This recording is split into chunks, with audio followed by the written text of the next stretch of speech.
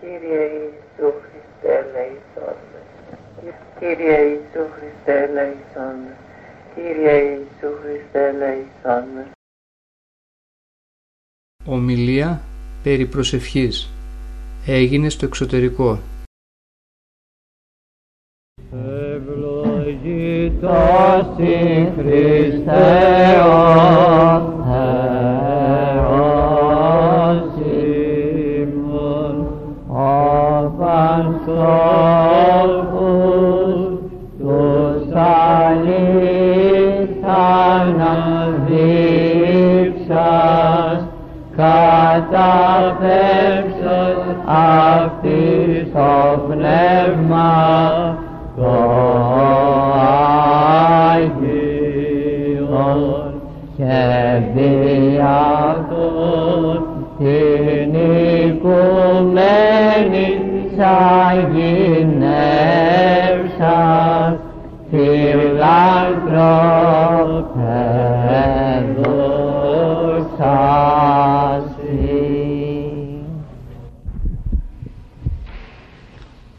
Ο Απόστολος Παύλος, το στόμα του Χριστού, μας άφησε πλούσιες παραγγελίες, νουθεσίες, προτροπές για μια ζωή χριστιανική και πνευματικά μορφωμένη. Μία από τις παραγγελίες του λέγει τα εξής: αδιαλείπτως προσεύχεστε, εν παντί ευχαριστείτε, τούτο γάρ το θέλημα του Θεού εν ημίν. Λέει συνεχώς να κάνετε προσευχή και να ευχαριστείτε τον Θεό για όλα. Αυτό αναπαύει το Θεό και αυτό είναι το θέλημά Του. Με την προσευχή ο άνθρωπος ενώνεται με το Θεό. Το να συναντήσεις ένα μεγάλον άνθρωπο, έναν βασιλέα, έναν πρωθυπουργό κλπ, χρειάζονται πολλά πράγματα να συμβάλλουν μέχρι να φτάσει κανείς να του μιλήσει. Αλλά για να συναντήσει κανείς τον βασιλέα των βασιλευόντων και τον Κύριο των κυριευόντων είναι το μόνο εύκολο. Ανά πάσα στιγμή ο Θεός και Πατέρας έχει ανοιχτά τα ότα Του και προκαλώντας με τα λόγια Του τα ίδια να Του μιλάμε συνέχεια, και αυτός είναι έτοιμος να μας βοηθήσει. Αιτείτε, λέει, και δοθήσετε, κρούετε και ανοιγήσετε, ζητείτε και βρίσετε. Δηλαδή εάν αιτούμεθα θα πάρουμε, εάν χτυπάμε την πόρτα Του θα μας ανοίξει και ό,τι Του ζητήσουμε θα μας το δώσει, αρκεί αυτό για το οποίο προσευχόμεθα να πιστεύουμε ότι θα το πάρουμε. Δηλαδή όσα εν την προσευχή αιτήστε, πιστεύετε, λείψεστε, λέγει ο Κύριος. Επομένως η προσευχή από τη μία πλευρά είναι τόσο εύκολη να συναντήσει το Θεό και τόσο επίσης εύκολο να πάρει το αίτημά του ο άνθρωπος. Από την άλλη πλευρά έρχεται ο δαίμονας, ο πονηρός, ο οποίος είδε το πόσο ωφελείται ο άνθρωπος από την προσευχή και του βάζει τρικοπλωδιά να μπορέσει να τον φέρει αμέλεια, να τον φέρει σκοτασμό, να του φέρει δυσκολία, να του φέρει εμπόδια, μην τυχόν και μιλήσει το Θεό και Πατέρα του. Και τα αποτέλεσματα της προσευχής είναι πολύ μεγάλα. Στην Παλαιά Διαθήκη βλέπουμε τον Μωυσή την ώρα που συμπλεκότανε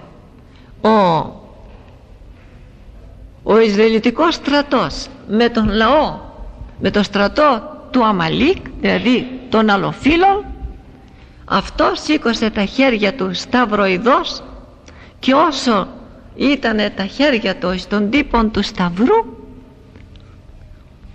οι Ισραηλίτες νικούσανε τους αλωτρίους. Άμα κουραζότανε και κατέβαζε τα χέρια του, οι αλόφιλοι νικούσανε τους Ισραηλίτες.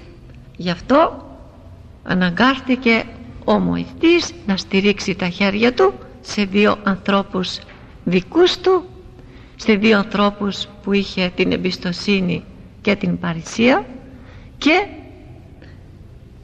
έχοντας συνεχώς σταυρωμένα τα χέρια του, που εικόνιζε την σταύρωση του Χριστού, ότι με τον σταυρό θα γίνει η νίκη κατά του εχθρού, ενικούσανε. Βλέπουμε επίσης στην Παλαιά Διαθήκη την Άννα, η οποία ήταν στήρα και δεν μπορούσε να γεννήσει παιδιά. Η γυναίκα, η δεύτερη του ανδρός της, έκαμε πολλά παιδιά, και ωστόσο πονούσε βαθιά στην ψυχή της, γιατί και αυτή να μην έχει ούτε ένα παιδί. Και κάποια μέρα από τις πολλές ημέρες είχε πάει στον ναό του Θεού, γονάτισε και προσευχόταν με όλη της την ψυχή, με όλη της την καρδιά, με όλο το είναι της, παρακαλούσε το Θεό να καμφθεί στην δέησή της και να της χαρίσει καρπό αγγελίας. Και με την προσευχή της την αξίωσε ο Θεός να κάνει παιδί. Μα και τι παιδί να κάνει? Να κάνει παιδί τον Σαμουήλ, τον προφήτη του Θεού.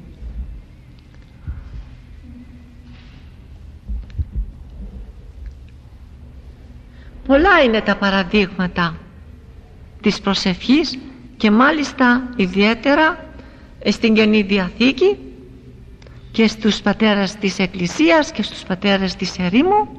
Βλέπουμε ότι όλα τα μεγάλα κατορθώματα κατορθώθησαν με την θερμή προσευχή, με το γονάτισμα των ποδιών, διότι όταν κάπτονται τα γόνατα στην προσευχή και ο άνθρωπος κλαίει στην προσευχή του, θετικά παίρνει την απάντηση στο πρόβλημα και στο αίτημα. Κάποτε ένας ειδωλολάτρης έκαμε την ερώτηση σε κάτι μοναχούς και τους είπε ότι όταν προσεύχεστε σας απαντάει ο Θεός? Λέει όχι. Εμένα, λέει, όταν προσεύχομαι εγώ στο Θεό των δικών μου, μου απαντά.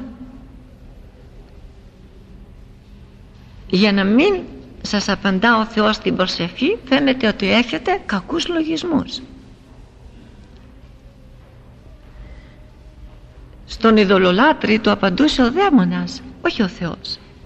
Αλλά έδωσε, οι πατέρες το φέρνουν αυτό σαν παράδειγμα, να μας μιλήσουν και να μας συμβουλεύσουν ότι όταν υπάρχουν λογισμοί βρώμικοι, υπερήφανοι, εγωιστικοί και εμπαθείς γενικά λογισμοί, αυτοί γίνονται εμπόδιο, γίνονται παράσιτα, και έτσι η προσευχή μας δεν ανεβαίνει προς το Θεό και τα αιτήματά μας δεν εκπληρούνται.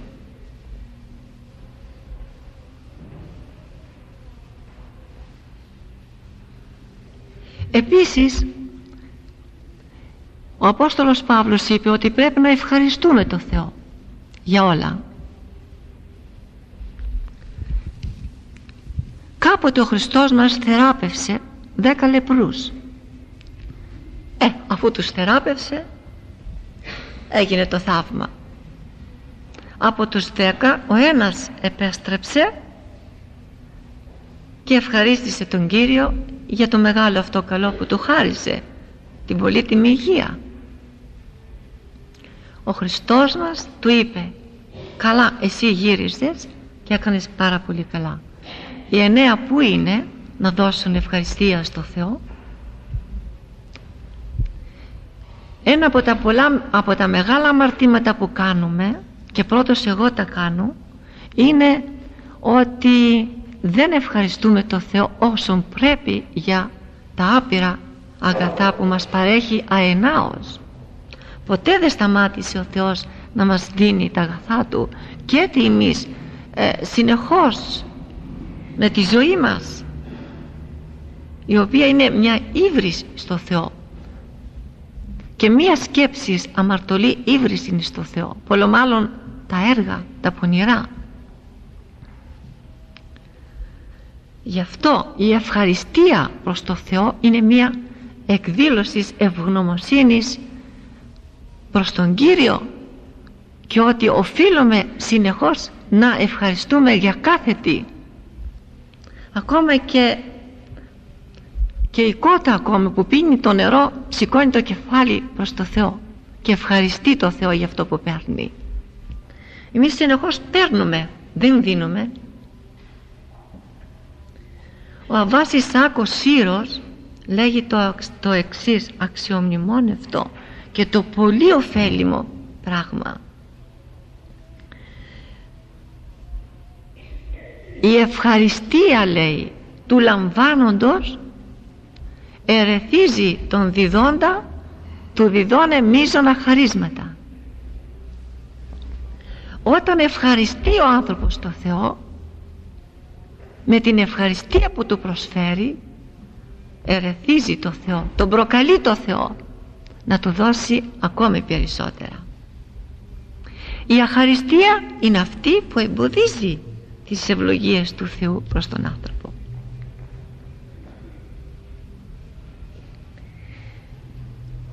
Και η κορυφαία αχαριστία και ασέβεια του ανθρώπου είναι όταν δέχεται όλα αυτά τα καλά και σε μια στιγμή πάνω σε ένα θυμό, επάνω σε μια οργή, πάνω στο τίποτε για ψιλοπίδημα, ανοίγει το στόμα και κατεβάζει το Θεό κάτω. Και ακούγονται πολλές φορές εκείνες οι φοβερές βλασφημίες, οι τρομερές και οι αισχρές.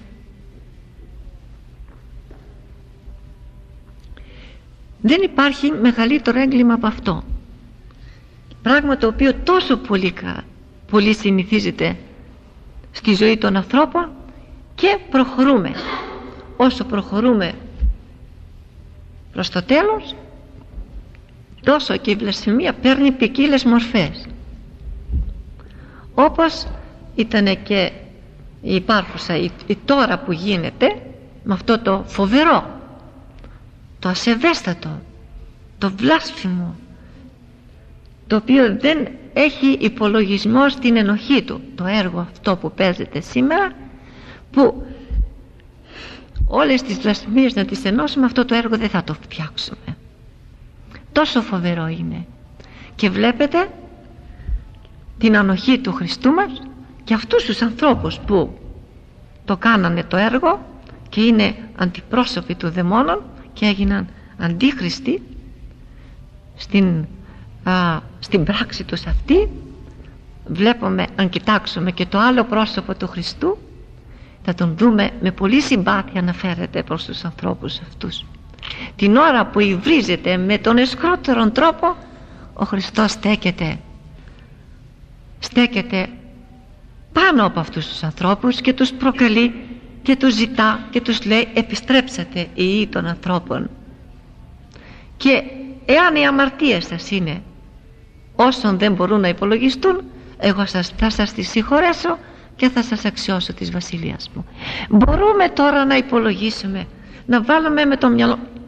Θα μπορέσει ο νους να κρατήσει αυτή την επιφορά της εσπλαχνίας του Θεού, της αγάπης του Θεού, της ελεημοσύνης Του έναντι αυτής της μεγάλης ασέβειας και υπομονής και ανεκτικότητος και συγχωρητικότητος.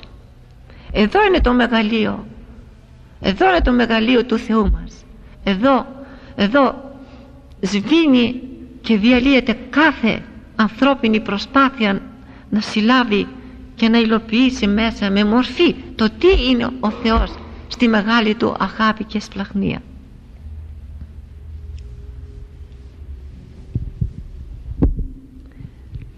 Εμείς οι άνθρωποι όμως που είμεθα εμπαθείς και αχάριστοι στο Θεό, χρωστάμε του κόσμου τα αμαρτήματα. Χρέος μεγάλο και ασυγχώρητο που λέμε κατά το ανθρώπινο. Δεν συγχωρούμε τον συνάνθρωπό μας, δεν τον συγχωρούμε. Αν μας προσβάλλουν λιγάκι, μας πούν και κανένα λόγο, μας πούν και μια κατηγορία, αμέσως φουντώνει το εγώ μας, σηκώνεται, ανασταίνεται, σηκώνεται όρθιο, γίνεται τείχος και αρχίζει να αντιμετωπίζει τον άνθρωπο, τον συνάνθρωπό του, χωρίς να ξεχάσει ότι αυτός έχει συγχωρηθεί από το Θεό άπειρες φορές και αυτός δεν έχει τη δύναμη να συγχωρέσει τον συνάδελφό του, τον αδελφό του σε ένα παραμικρό σφάλμα, όπως βλέπουμε και στο Ιερόν Ευαγγέλιό μας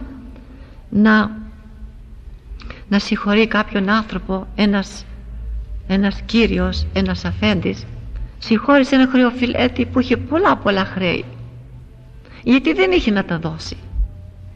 Το λες συγχωρεμένος να είσαι, δεν θέλω τίποτε, και βγαίνει έξω από το οίκημα εκείνο που ήταν ο κύριος αυτός και βλέπει έναν άνθρωπο ο οποίος τον χρωστούσε 5 δεκάρες.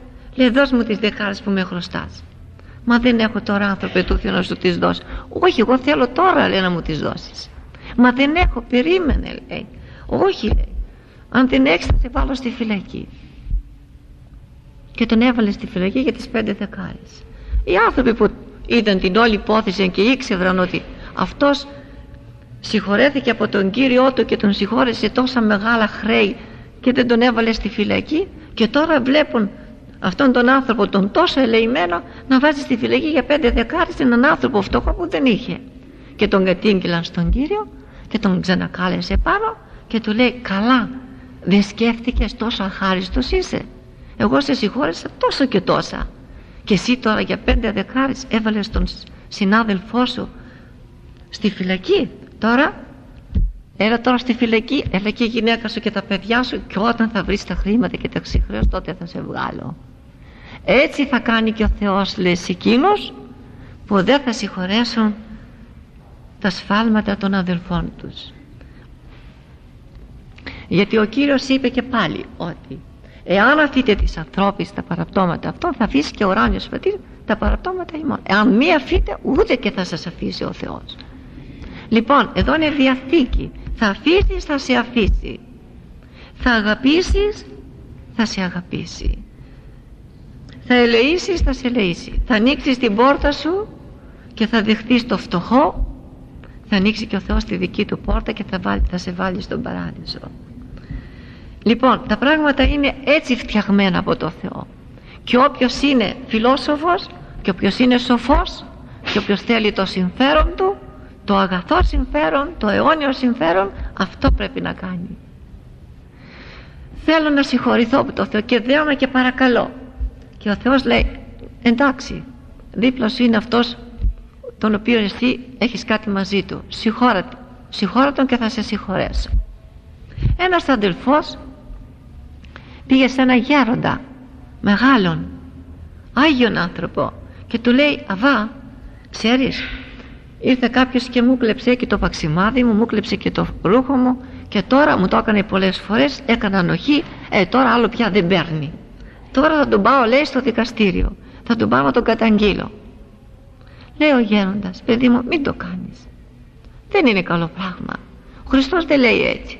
Ο Χριστός είπε να αφήνουμε, λέει, τους ανθρώπους ότι μας, αν βάλε, αυτός είναι ανεδής, λέει. Επειδή δεν τον τιμώρησα, δεν τον πήγα 1-2, αυτός τώρα έγινε ανεδής και εκλέβει και εμένα, αλλά θα κλέψει κι άλλος. Αυτό πρέπει να τον πάμε μέσα να τιμωρηθεί, να συμμορφωθεί, αλλιώς δεν συμμορφώνεται. Όχι, παιδί μου, μην το κάνεις αυτό. Όχι, Αβά, θα πάω. Αφού, παιδί μου, θα πας, λέει, να κάνουμε μια προσευχή, μια και θα πας να τον καταγγείλεις, να δούμε πώς θα σε φωτίσει ο Θεός. Να κάνουμε, Αβά, λέει, και μετά να πάω. Λοιπόν, γονάτισε ο Αβάς, γονάτισε και αυτός. Και αρχίζει ο γέροντας να λέει, το πάτερ ημών. Και όταν έφτασε εκεί που λέει ότι και άφεση μην τα οφειλήματα ημών, ως και εμείς αφήνουμε, λέει, Κύριε, μην αφήσεις τα οφειλήματα ημών, ως και εμείς δεν αφήνουμε, λέει, τα οφειλήματα του αδελφού μας. Αβά, λάθος κάνεις, το πάτερ ημών δεν λέγεται έτσι.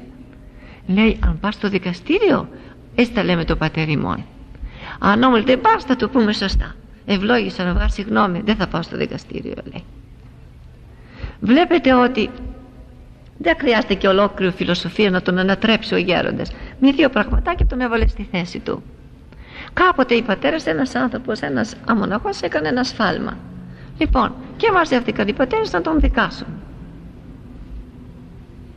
Καλέσαν και τον Αβραάμ Μωυσή, τον Αιθίωπα, ο οποίος ήταν πρώτα ληστής και μετά ειδωλολάτρης, μετά πίστεψε στο Θεό και έγινε μεγάλος Άγιος. Αυτός ο Αιθίωπς ήταν γίγαντας μεγάλος. Λέει, με καλέσανε εμένα, λέει, να πάω κι εγώ να παραστώ στη δίκη του αδελφού. Εγώ έχω κάνει πολύ χειρότερα από αυτό. Της αυτομεμψίας του η ωφέλεια. Λέει, εγώ λοιπόν τι να κάνω. Λοιπόν, πήγε και αυτός ένα τσουβάλι και το χώρισε στα 2 και στο ένα, το μεγαλύτερο μέρος του τσουβαλιού, έβαλε πολύ άμμο, στο άλλο έβαλε λίγο και έβαλε το πολύ μπροστά του και το λίγο το έβαλε από πίσω του και το πήρε σαν σαμάρι και πήγε στην σύναξη των αδελφών, εκεί που θα ειδίκαζαν οι γέροντες τον εκπεσόντα μοναχό. Και όταν μπήκε έτσι μέσα, οι πατέρες, Αβάμω εσύ, λέει, τι είναι αυτό που σηκώνεις τώρα, τι ήρθες με αυτό. Λέει, ξέρετε πατέρες Άγιοι, ήρθαμε να δικάσουμε, λέει, τον αδελφό εδώ. Εγώ, λέει, τα δικά μου λέει, τα πολλά έβαλε πίσω και την πολλήνά μου την έβαλε πίσω και το λίγο μπροστά. Λέει, τα δικά μου, λέει, που είναι πολλά, τα έχω βάλει από πίσω να μην τα βλέπω, λέει, και το αδελφού μου είναι αυτά τα λίγα εδώ μπροστά και ήρθα να τα κρίνω αυτά εγώ, και τα πολλά τα βάλα από πίσω και κάνω πως δεν καταλαβαίνω ότι τα έχω και τώρα να κρίνομαι. Αβά τελείωσε η υπόθεση, λέει, δεν κρίνομαι τον αδελφό. Δηλαδή με όλα αυτά μας δίδεται η διδασκαλία και η νοθεσία ότι εμείς πρέπει να κρίνουμε τον εαυτό μας, τα δικά μας, και όταν βλέπουμε τα δικά μας δεν θα δούμε το αδελφού. Το ότι βλέπουμε τα ξένα σημαίνει ότι δεν βλέπουμε τα δικά μας πόσα είναι.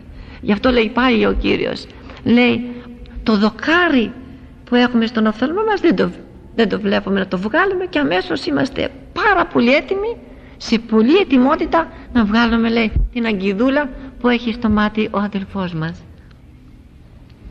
Γι' αυτό θα πρέπει να προσευχόμεθα, όπως είπαμε, κατά τον Απόστολο Παύλο, αδιαλείπτως. Αδιαλείπτως δεν είναι μόνον η νοερά προσευχή, αλλά είναι και ο Σάκης. Στρέψουμε το μάτι μας, το βλέμμα το πνευματικό στον ουράνιο Πατέρα και του ζητήσουμε τη συγνώμη.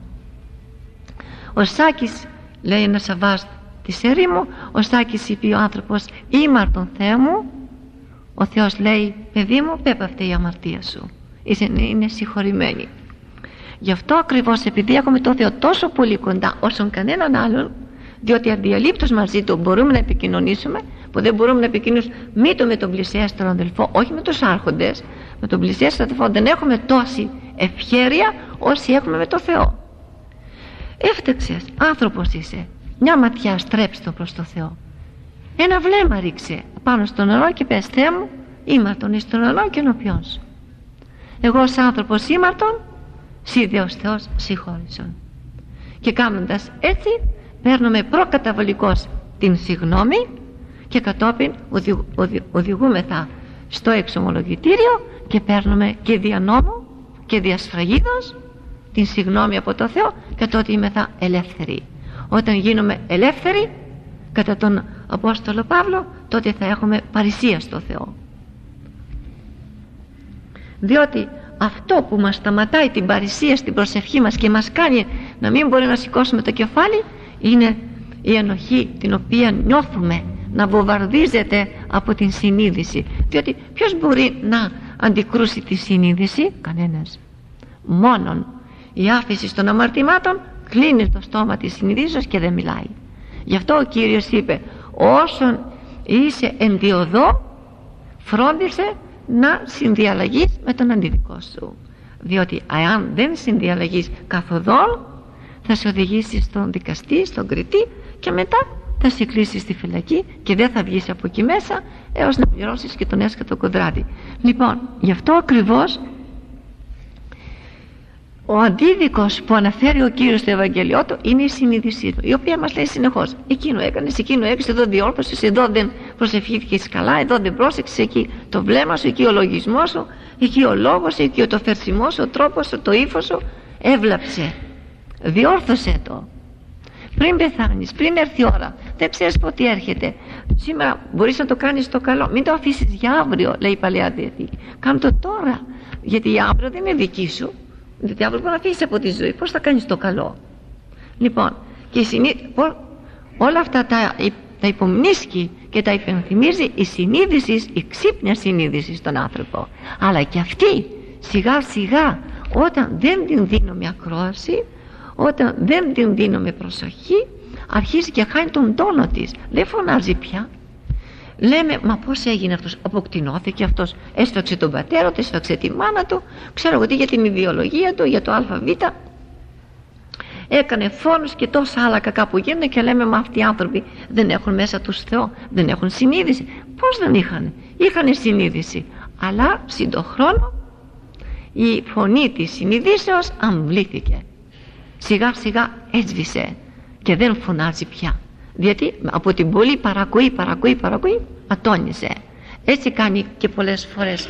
Βλέπουμε ανθρώπους και τους παίρνει ο κατήφορος. Γιατί? Ο Θεός δεν υπάρχει? Υπάρχει, ζών και υπάρχουν είναι ο Θεός. Αλλά όταν ο άνθρωπος σκοφεύει, όταν ο άνθρωπος δεν θέλει να σωθεί, όταν ο άνθρωπος κάνει κακή χρήση της ελευθερίας του, ο Θεός σέβεται την ελευθερία του ανθρώπου, γιατί ό,τι έκανε ο Θεός το σέβεται. Εμείς δεν σεβόμεθα τον εαυτό μας. Και ο Κύριος είπε ότι όσον είσαι στη ζωή αυτή, φρόντισε να τακτοποιήσεις τη συνείδησή σου, διότι αυτή θα σε καταστήσει ανεύθυνη ενώπιον. Όχι ότι ο κριτής θα μας κατακρίνει, η συνείδηση θα μας κατακρίνει. Όταν πάμε ενώπιον του Θεού να κριθούμε, αυτή δίπλα μας σαν συνήγορος, σε τι? Αν κάναμε υπακοή στη συνείδηση, θα γίνει συνήγορος υπεραστήσεως. Αν όμως την παρακούσαμε τη συνείδηση, θα γίνει συνήγορος κατηγορίας. Και τότε ποιος θα γλιτώσει? Διότι τότε η μετάνοια δεν έχει καμία ισχύ, η μεταμέλεια μηδέν σε ωφέλεια. Και τότε ο άνθρωπος κατεσχύνεται, κλείνει το κεφάλι και δέχεται τον πέλεκε της καταδίκης του. Γι' αυτό θα πρέπει συνεχώς, όσο μπορούμε, να προσευχόμεθα, να γονατίζουμε, να ευχόμεθα, να παρακαλούμε τον Θεό για συγγνώμη, να τον ευχαριστούμε για όλα, διότι του ανήκει η ευχαριστία, του αξίζει η ευχαριστία, πέρα από τις ευεργεσίες αυτές τις ατομικές που μας δίνει στον καθένα μας, αλλά μας έκανε τη μεγάλη και απέραντη ευεργεσία, το ότι Θεός ασώματος, αόρατος, ακατάληπτος, απερίγραπτος έγινε άνθρωπος και μας έκανε αυτή την ύψιστη ευεργεσία να κατέβει κάτω στη γη, να γίνει άνθρωπος, να φορέσει σάρκα, να μιλήσει μαζί μας, να τον δούμε με μορφή ανθρώπου, ανθρώπου μορφή να τον δούμε, πράγμα που οι άγγελοι επιθυμούσαν αιώνες και αιώνες να δουν το πρόσωπο του Θεού, διότι το πρόσωπο του Θεού είναι απρόσωπο. Μόνο το πρόσωπο του Χριστού είδαμε πρόσωπο Θεού. Γι' αυτό ακριβώς έχουμε τη μεγάλη αυτή ευεργεσία προς το ανθρώπινο γένος, ότι πήρε όχι μορφή αγγέλου, πήρε μορφή ανθρώπου, ανθρώπου θνητού, ανθρώπου παρικού, ανθρώπου παραβάτου, ενόχου, που παρέβηκε την εντολή του, πήρε αυτή τη μορφή και μίλησε μαζί μας, ήρθε κοντά μας και μας ευεργέτησε. Και λέει πάλι ο Βάσης Άκος Σύρος ότι ο Θεός συνέστειλε τη δόξα του, την περιόρισε τη δόξα του, το θείο πυρ, εκάλυψε τον εαυτόν του με την ταπεινοφροσύνη. Έγινε άνθρωπος και καλύφθηκε μέσα στην ανθρώπινη ύπαρξη. Και έτσι περιαγέλασε το διάβολο, τον περιέπαιξε, νόμιζε ότι θα, όπως λέει και η ευχή του Αγίου Χρυσοστόμου το Πάσχα, ότι έλαβε γη και συνάντησε ουρανό. Δηλαδή νόμιζε ότι κερδίζει άνθρωπο, αλλά περιέτυχε Θεό, προσέκρουσε στο Θεό και εκεί διαλύθηκε ο διάβολος. Λοιπόν, η ευεργεσία του Θεού μας είναι άπειρη. Εμείς δεν μπορούμε να πιάσουμε, δεν μπορούμε να συλλάβουμε για να μπορέσουμε να γίνουμε εκτός αυτού από ευχαριστία και ευγνωμοσύνη στο Θεό. Δεν έχουμε έργα, τουλάχιστον να έχουμε ευχαριστία, διότι αν τον ευχαριστούμε για όλα, ο Θεός θα μας δώσει ακόμα περισσότερο, και το περισσότερο που θα μας δώσει την ευκαιρία να τον συναντήσουμε με τη μετάνοια, με την χάρη του, με την ευλογία του, να δεχτούμε την ανακαίνιση του έσου ανθρώπου, και όταν μας αξιώσει να ανοίξει ο νους του συνένετας γραφάς, να νιώσουμε αυτή τη μεγάλη και άπειρη ευεργεσία. Οι πατέρες της ερήμου και οι μεγάλοι πατέρες της Εκκλησίας, οι μεγάλοι θεοφόροι πατέρες, συνέλαβαν κατά εφικτών ανθρώπης να συλλάβουν το μεγαλείο. Γι' αυτό ήτανε θεόπτες, βλέπανε το Θεό και μιλούσανε για το Θεό, ήτανε φως και φώτιζαν τους ανθρώπους. Δεν είχαν το φως από μία μάθηση, το φως του είχαν καθαρός από το Άγιο Πνεύμα, γιατί είχαν καθαρή προσευχή, είχαν ορθότητα βίου, είχαν αγνότητα στη ζωή τους και αγαπούσαν τον κόσμο. Όποιος αγαπάει τον κόσμο αγαπάει τους ανθρώπους χωρίς καμία ιδιοτέλεια, χωρίς σκοπό, χωρίς να έχει παράσιτα η αγάπη του. Τότε αυτός ο άνθρωπος έχει το Θεό μέσα του, και εφόσον έχει το Θεό έχει το φως, έχει τον ήλιο, και έτσι οι λαμπιδόνες του Αγίου Πνεύματος τον επισκιάζουν και ανοίγει ο νους και αρχίζει και δέχεται την άνωθεν θεολογία και γίνεται θεόπτης και μιλάει πράγματα ουράνια. Βλέπουμε τους οσίους πατέρες να αρχίζουν την πνευματική συζήτηση από το βασίλεμα και να ξημερώνουν και να λένε πότε ξημέρωσε. Μα τι έλεγαν αυτοί οι άνθρωποι? Έλεγαν ουράνια πράγματα και ο χρόνος έφευγε. Βλέπουμε τον Αβά Αρσένιο να σηκώνει τα χεράκια του στην προσευχή από το βασίλεμα του ηλίου και να τα καταστέλει την άλλη μέρα, όταν ο ήλιος έκαιγε πολύ το πρόσωπό του.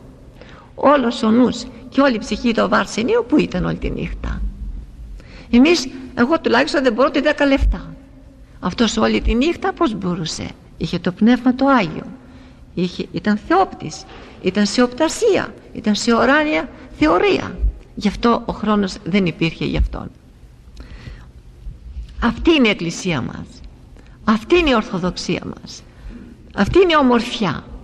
Ό,τι οι πατέρες εθέσπισαν και ορθοτόμησαν και τα έθεσαν σε κανόνες και εις ιερών πηδάλιων τα καλοβάλανε πολύ όμορφα τα πράγματα.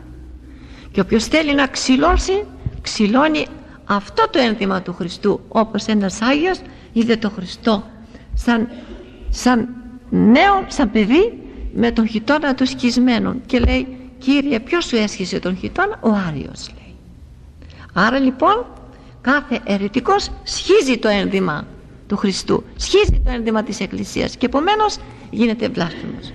Γι' αυτό αν θέλουμε να κρατήσουμε, όπως είπαμε και πολλάκις, την Ορθοδοξία μας, πρέπει πρωτίστως η ζωή μας να είναι ανάλογη με το ότι πιστεύουμε.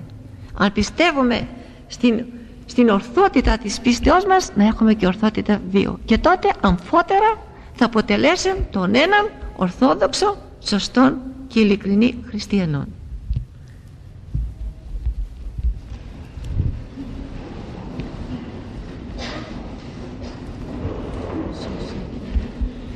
Σώσον Κύριε τον λαό σου και ευλογήσον την κληρονομία σου. Νύχας της βασιλεύσει τα βαρβάρων δωρούμενος και των σων φυλάτων δια του σταυρού σου πολυτεύμα. Διευχών των Αγίων Πατέρων ημών, Κύριε Ιησού Χριστέ ο Θεός, ελέησον και σώσον ημάς. Αμήν. Κύριε Ιησού Χριστέ, ελέησον με. Κύριε Ιησού Χριστέ, ελέησον με. Κύριε Ιησού Χριστέ, ελέησον με.